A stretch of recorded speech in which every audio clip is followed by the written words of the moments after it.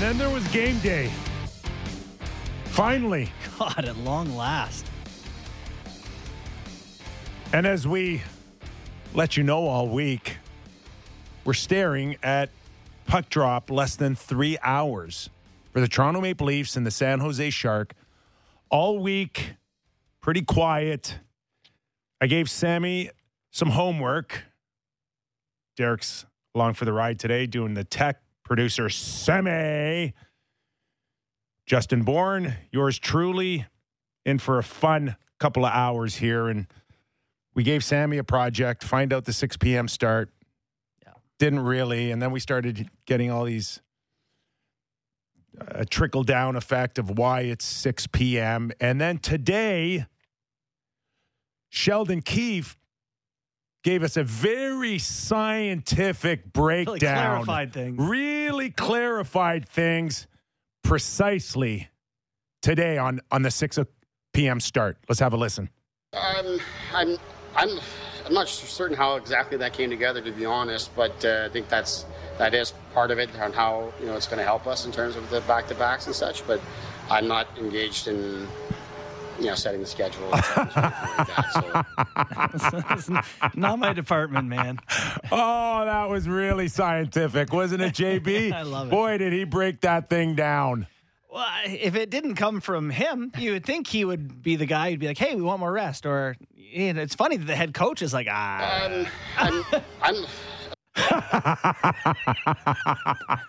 we might have to use that. Sorry, Kiefer. We may have to hang on to that. So I'm No. You save that clip for the rest of the year. For baffling decisions. So that tells you everything you want to know about the decision for 6 p.m. It didn't come from Sheldon, which means it didn't come from the players. So if the players really, really needed the push for the extra hour, then they would have gone through Sheldon. Then Sheldon would have gone upstairs. Mm-hmm. And then it would have... No. There is some genius right now on the 5th floor who really pushed for this extra hour. There's someone who is on the payroll trying to not be relevant, but they're getting paid to do something, to have some impact. They're, whether it's Greg, the mental coach, or Rich Rotenberg, the performance coach, someone is... That's a big deal. The reason we're talking about this is it's a big deal to move a game on a Friday night to 7 p.m. You want to go to a Leafs game and you're working in Whitby, I mean, good luck. And, for a lot of people getting home from work and having dinner with their family, it's Friday night. What is the priority here? So if you win tonight 6-1, does the genius who came up with the 6 p.m. start walking around like he's the cat's meow? Or do you have or do you have to wait to see what happens tomorrow night before you walk around MLSE hallways like you're the smartest guy since sliced bread? Yeah. Oh, boy. Big pressure on this guy who made the 1 hour switch. Big pressure. Huge pressure. Because I got to be honest with you, I don't think there's a lot of perhaps season ticket holders or someone who's got tickets tonight thinking this is a good thing, a 6 p.m. start. What do you think for attendance tonight? They've been... I really anticipate that come 6 o'clock, that building could still be half empty. Because no matter how many times we've mentioned 6 p.m. today on a Friday night, there's going to be some idiot that walks in at 7:05 and goes,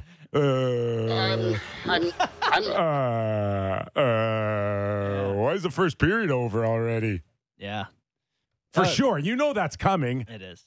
It's weird. It's really, really bizarre. A lot of tickets available for tonight, fellas. I'm just looking on the Ticketmaster website here. So we did talk about this the other day, and as the day progressed, there's a lot of people out there with so many different theories. I had one that I said that maybe there's a lot of Bay Street people that just aren't in the office and will not go from the office to... For the lack of attendance, you mean? Yeah, for the lack of attendance. Yeah. But, there's other theories as well.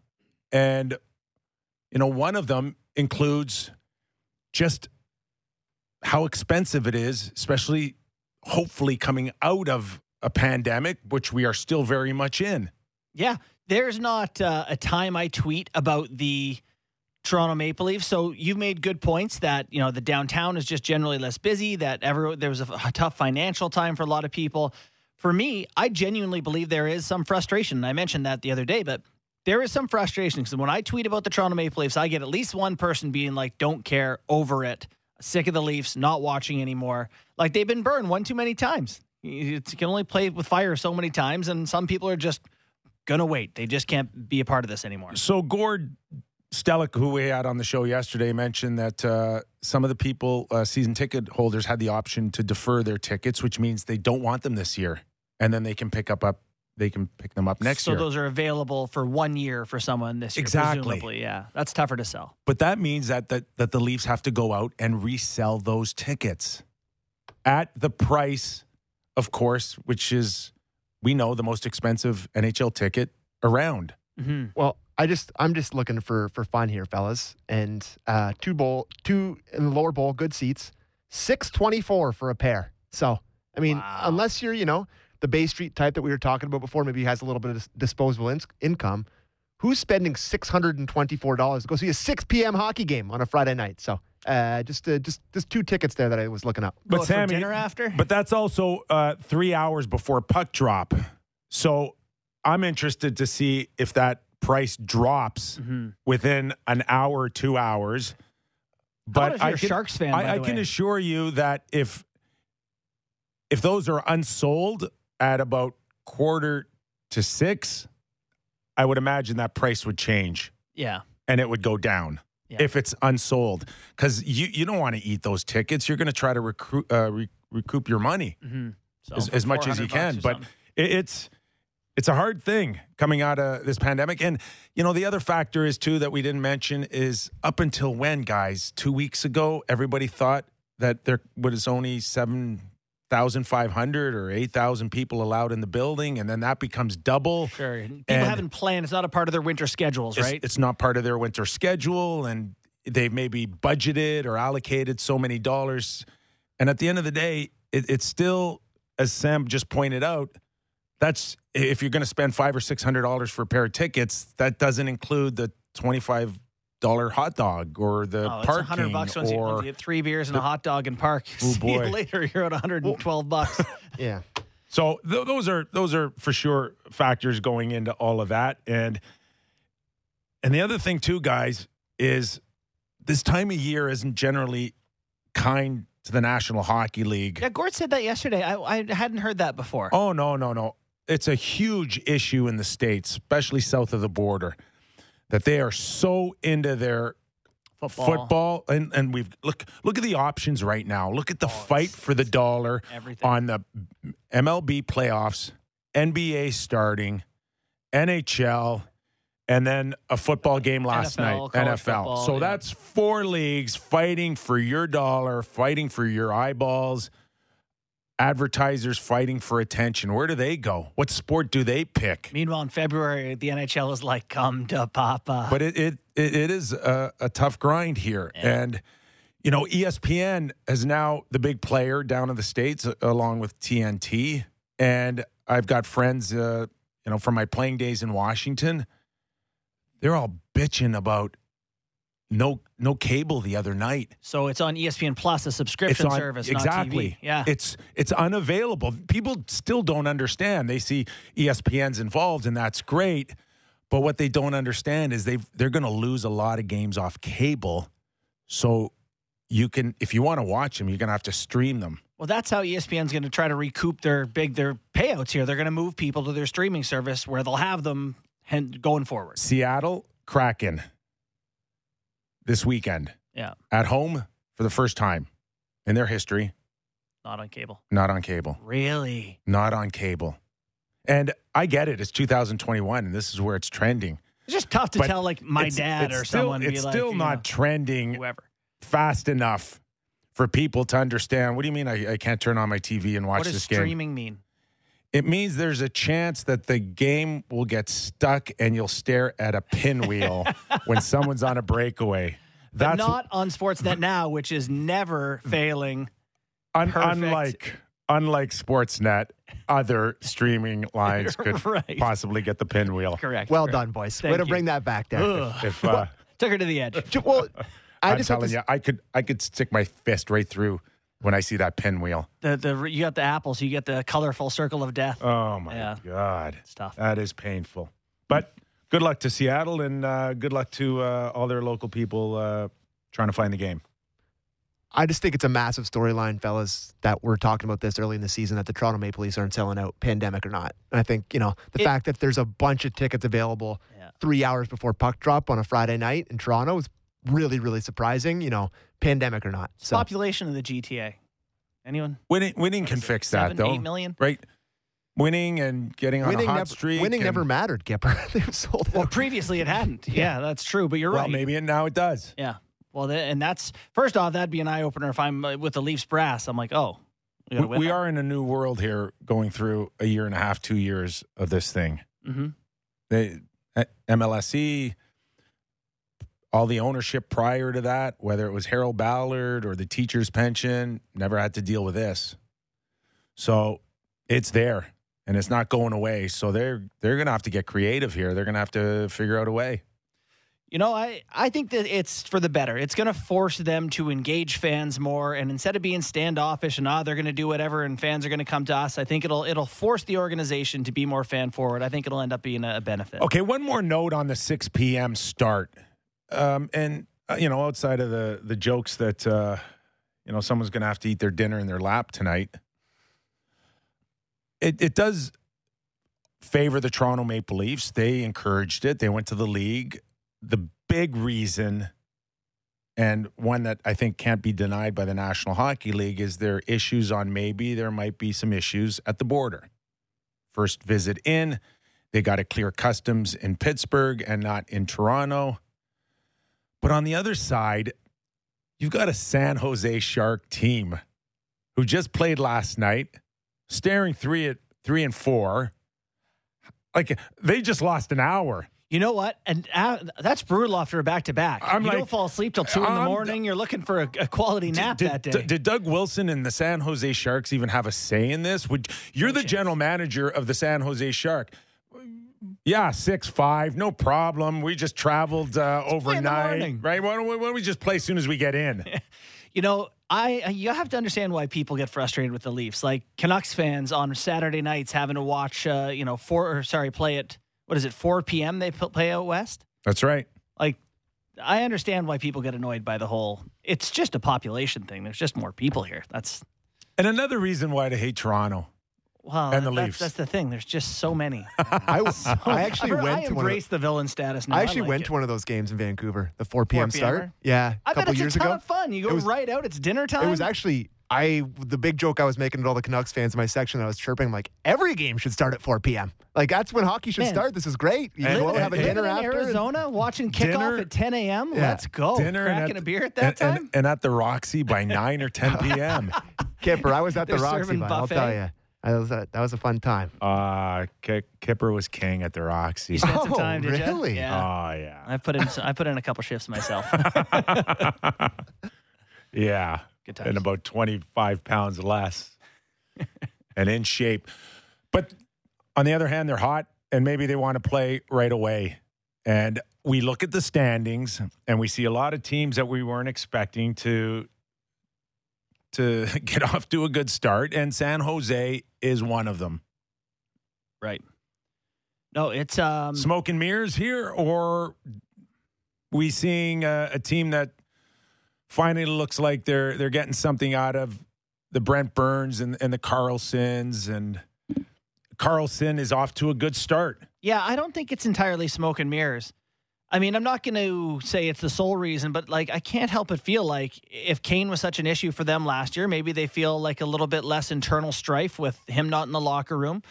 Carlson having a little resurgent performance here. Their defense looks better, get some better goaltending, and there's enough talent on that team that they can beat you any night. So I still don't think this is a playoff team, but they may tease it this year. So much fun watching that game.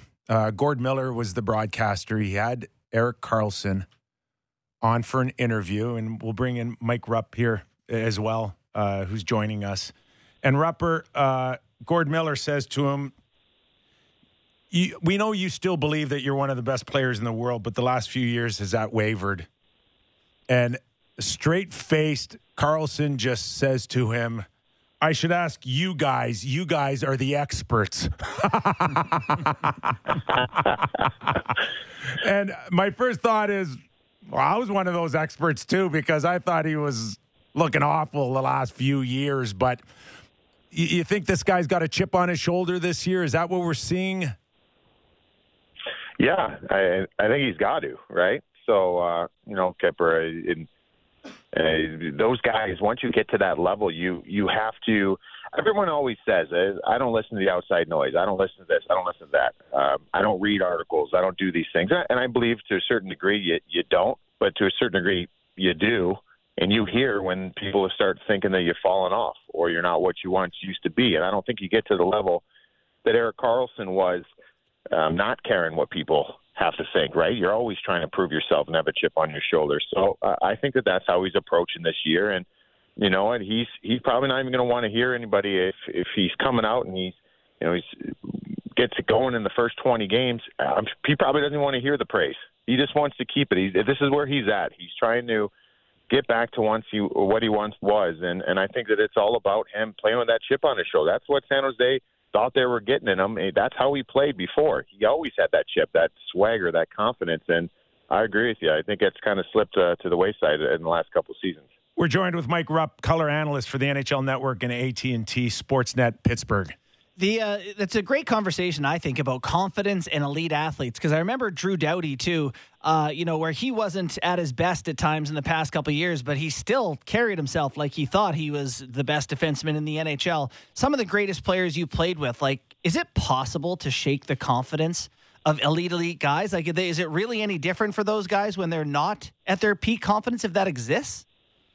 It's funny because I've always found that when you talk to guys and it's a real thing. I think in some situations you think, well, how is that guy ever lacking confidence? I mean, he's Drew Doughty or whoever. I'm just using him as an example. I don't know Drew, right. But as far as every player, you go through it and you feel confidence in different ways. And when you don't have it, sometimes you have to manufacture it. And it's almost like you say the right things and you do the right things to convince yourself, right? Like you gotta right. Almost convince yourself that you're still that before you can start convincing others. So, but I like it. I think it's when guys come out and do that and say that. I mean, I'm not going to be one to say, yeah, no, you're not. I'm going to say, okay, let's see what you got, and you got our attention now because I think they earn that respect for some of these guys that have what they've done in this league. Okay. All right, I'm going to listen to you right now, and let's see what you can do about it. I love it. I think that's what I want for my superstars. I don't want them sitting there just going to be okay with their 8-year deal and just riding off into the sunset. I want them to be pissed off, and I want them to show that. And you make an excellent point when you talk about Drew Doughty because you're right. The players that I've played with, the elite, even when they struggled, it's like it's not me, it's you. And it's you, and it's you. It's not me. I'm fine. I'm good. Never the issue. And that's Drew Doughty. Don't tell me for 1 second that Drew Doughty didn't put a ton of pressure upstairs to Rob Blake and all the rest of them to say, I'm still elite, and if you guys are going to waste my years, you're crazy. Go get me some help. Go get some guys in, and let's win now. Yeah. No, I agree with that. I think that you sit there and you look – those guys, I mean, even from that situation, if we're going to stay in L.A. here, I think management had a responsibility, and I'll lump in some of those teams that have had the success, right? The LA Kings with their 2 cups, and those core guys that are still there. I mean, that seems like an eternity ago when they won those, but they still got Drew, still got Dustin Brown, they got Kopi, they got Quickie. These are kind of complementary. Like you got to find ways to take some of the responsibilities off their plate. Pittsburgh's the same situation. They've been trying to figure that out. How can we take a little more off the plate? And to stay in LA there, I think you had a situation here where we saw Anze Kopitar looked unbelievable last season. Mm-hmm. Like his offensive production was fantastic. He looked like the old Anze Kopitar. So I think there's one of 2 ways you address it, and you look at it as management. And you say, okay, moving forward here, we got to take some off the superstars and these core guys' places. around for a long time. We can either go and try to help get some scoring punch, but that's going to cost a premium. I mean, if you're going to help out Anze Kopitar and try to get either an elite, another center, maybe a top two-line center, or another goal-scoring winger, it's going to cost you. You see it all the time in this league. Or you can say, well, this guy showed me X last year. Let's start giving him some more offensive zone starts. Let's get someone to take some of the defensive responsibilities off him. That's why I think that Philip Deneau move was fantastic, because I think that, and Philip Deneau says the same thing, and that's it. To another level is he says that he still has some untapped offensive ability that we didn't see in Montreal. So, okay, we might be getting that, but what we're going to get is a defensive, reliable player that's going to allow Anze Kopitar to get more offensive zone starts, to think in a different manner. And when you get guys in situations like that, it frees them up. But you also have to have that belief of maybe going into a room and kicking a chair over in Drew Doughty's situation, saying, hey, we're good. I'm good. I'll be better. Like, let's make a move. I'm not going to sit here and be part of this rebuild, and then I'm done, and then you guys win. We're winning while I'm here. Well, and that reminds me exactly of what's going on there in Pittsburgh. You know, Brian Burke was on this show last year talking about how anytime you have Crosby and Malkin, you got to be getting guys in. Like, you have to be going for it while you have those guys on that team. They haven't had them so far this season. I wasn't really sure what to expect of the Pittsburgh Penguins. Like, wild range of outcomes. If they're first or last in that division, it wouldn't have blown me out of the water. What do you make of this team through 4 games so far without their superstars, and what they can be when they get them back? You know, it's funny, JB, you say that when Pittsburgh, and obviously I do some work there for the Pens with their pre and post coverage, and that question's come up all the time in this off season is, what the teams we're looking for. Are we concerned about some teams? Though we always talk about that window. Is the window closed? The window's never closed when you have those guys. I don't believe that. Right. And I was fortunate enough to play with those guys for 2 years. You have those guys. That window's open. It might be a little smaller than what it once was, but it's still open. And so when I got asked that question about this team, I'm I just want to say what I think, and I was really concerned with this team. I thought this team could have been coming out of the gates here without Evgeny Malkin for the first 2 months that they were saying originally. I don't know. I can't see him coming back prior to Christmas. I think they need to really take their time. Excuse me, with this one. But this team very well could have been in last place in that Metro Division or fighting for it. Right. So the way they came out was incredible, and I think this is really important because I think this is what's lacked in Pittsburgh for the last number of years. Is I feel like there's almost been. It's easy to say that players defer or they look to the guys to bring out the Superman cape, right? Sid, Gino, over the years.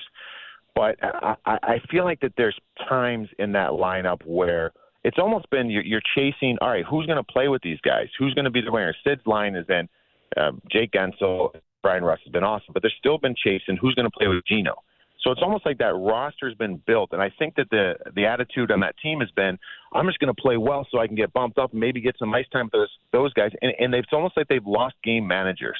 They've lost guys who influence the game in a different way. They haven't had some of those intangibles. That's why when they're out of the lineup now, without Sid, without Gino, you got no choice.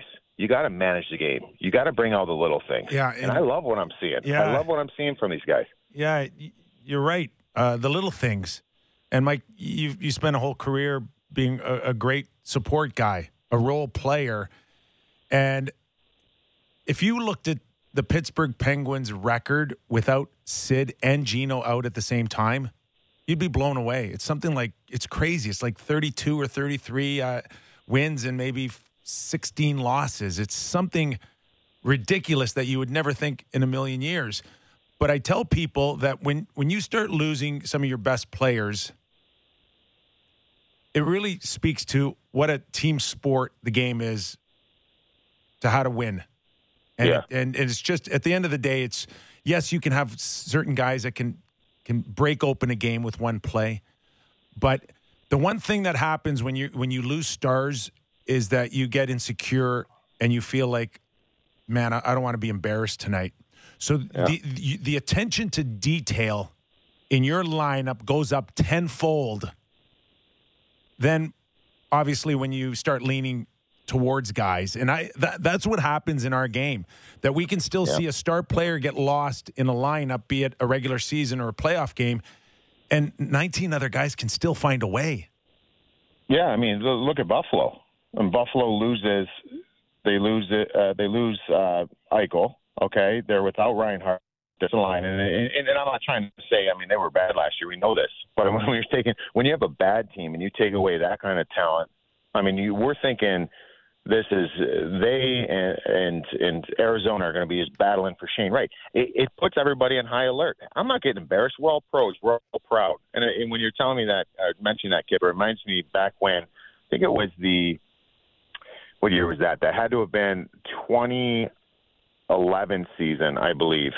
I was in Pittsburgh, and that's the year that Sidney Crosby, that Sid got dinged up in the Winter Classic, and we were without him. You know, that was those dark times where his concussions and his head issue there. So we never even saw Sid. Sid wasn't even around the rink. We barely saw him. Evgeny Malkin, that was one of his first ACL injuries. We were without him. So from like December or Winter Classic was January 1st. So like January 1st on, we were without both those guys. We finished with 106 points or so that year. We were fantastic. And you know what it did? Is it almost put, like, Jordan Staal was always that third-line center. And and we saw it later on, he wanted to be a top six guy to see if he can play a top six role. That's why he went to Carolina. That's why he basically forced his way out of Pittsburgh. You see that? Well, that was an opportunity. That was a rehearsal for him. You know, he's like, hey, I'm going to show – yeah, it's great. I love playing with these guys, but I could be a second-line center. I'll be a first-line center. He was our first-line center with Tazi and Matt Cook. They were awesome. And then there's guys like me and everybody else. Like, we all work. Hey, we're on the ice, Kipper. You know this, and JB as well. Like, we're on the ice doing extra after practice, too. They didn't pick us up at a truck stop on the way to the game. Like, you know what I mean? So this is our opportunity to be like, everyone's selling us short. We're pros, too. And I think you get a different level. Now, the big balance is going to be not to let that guard back down when those guys come back. That's going to be the big thing. Sidney Crosby looks like he's, going to be coming back here shortly. Now it's about, all right, everything we did, we still need that, and that's the balance that Mike Sullivan has. I don't think a guy like Steve Sullivan, a former teammate of mine here in Toronto, minded seeing Sidney Crosby out that year. I mean, that's opportunity, man. That's ice time.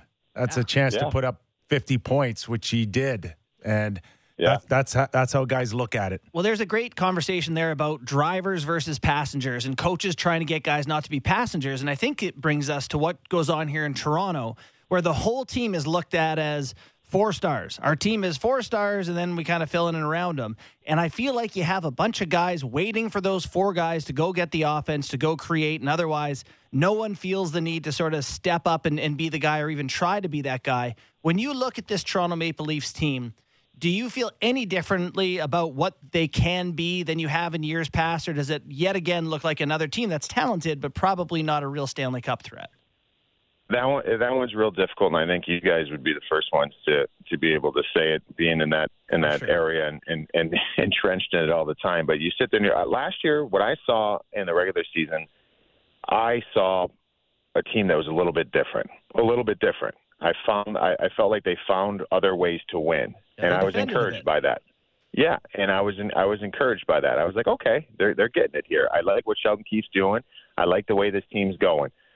The problem is that there's the same results last year, and now it's almost like I don't know. I've never been in that situation, but I'm trying to put myself in it where it literally does not matter what they do today, tomorrow, February.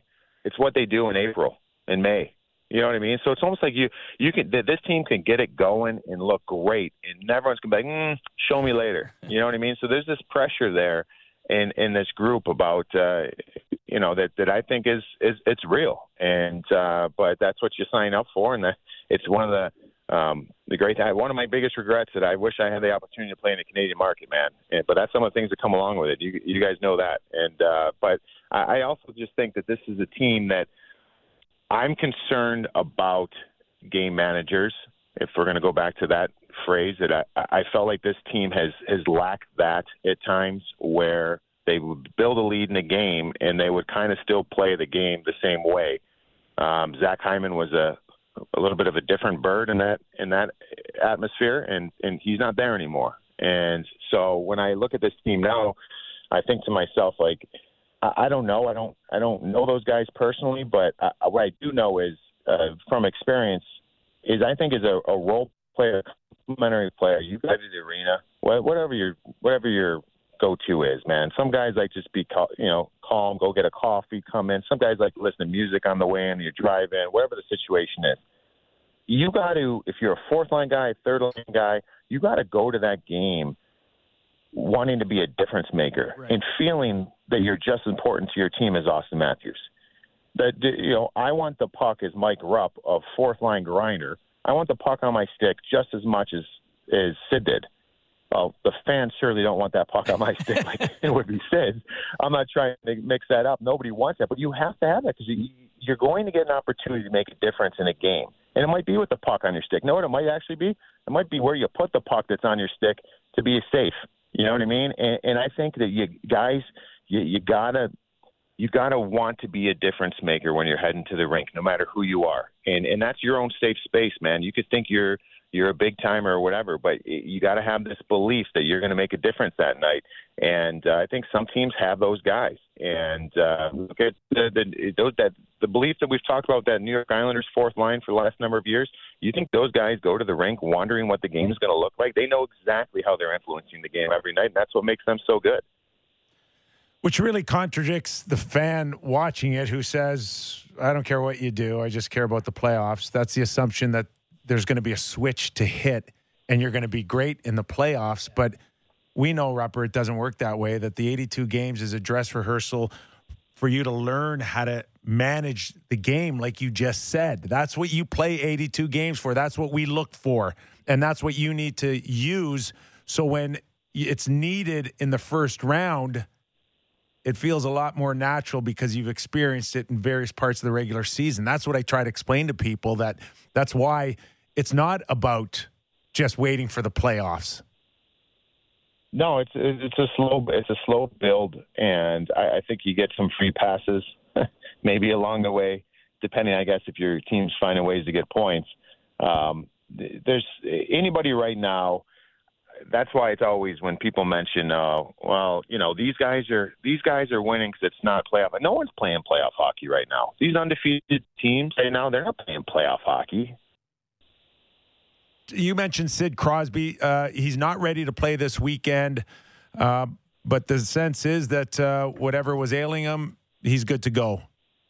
Yeah, I just saw the news today, too, that he was talking about an injury that I guess happened with Ryan Reeves and him 6 years ago. That's insane. It's been nagging him. And this summer it just wasn't turning the corner. It's been something he's maintaining. So I think that they're taking their time with him. He'll be back here real soon. I think he'd take even longer with Malkin because of his ACL issues in the past. But, hey, man, this team is rolling, and adding a guy like that's only going to help. So can you imagine how good Sid could have been if it wasn't for this injury 6 years ago? Right. I know, right? I thought the same thing with Austin Matthews, too. I was like, oh, weird. He's got a bad wrist. Yeah, he looks so bad. He's really struggling out there, yeah. Mike, thank you so much, man. All right, thanks, guys. Thanks, Rupert. Yeah, tack 50 points onto Sid's totals. Give him 50 more. It is amazing, though. That's just mind over matter. Some guys can do it, and some guys can't find a way. Yeah. There's a huge difference in what players will tolerate to play. There's a lot of guys out there who just feel like it's their duty to be on the ice. And if they can functionally be out there, they'll get out there. And there are some guys who, if they feel less than 100%, will not do it. I don't know, you call guys soft or just different, or I don't know. You got to be careful with that term now. I know. I know you're not wrong, but it's like there is a difference between what guys will play with, and we shouldn't pretend there isn't, because there is. There are some guys that can manage and some guys are overcome. Tougher. Yes. And that's better. When it's all said and done, we still glorify those guys. Oh, look, he's still playing. What a warrior. And we still do it. Here's the thing. We should. These guys are paid a ton of money to help. We don't have to stop that anymore? No. We pay these guys a ton of money to help their teams win. And if they're willing to go through a lot to help the team win, more power to them. Okay. More respect. I love it. Thank you for green lighting that for me, because I'm not sure. I'm a little older. I'm still I'm old school. I'm a dinosaur. I got you to keep me young right now. Maybe I'm getting old.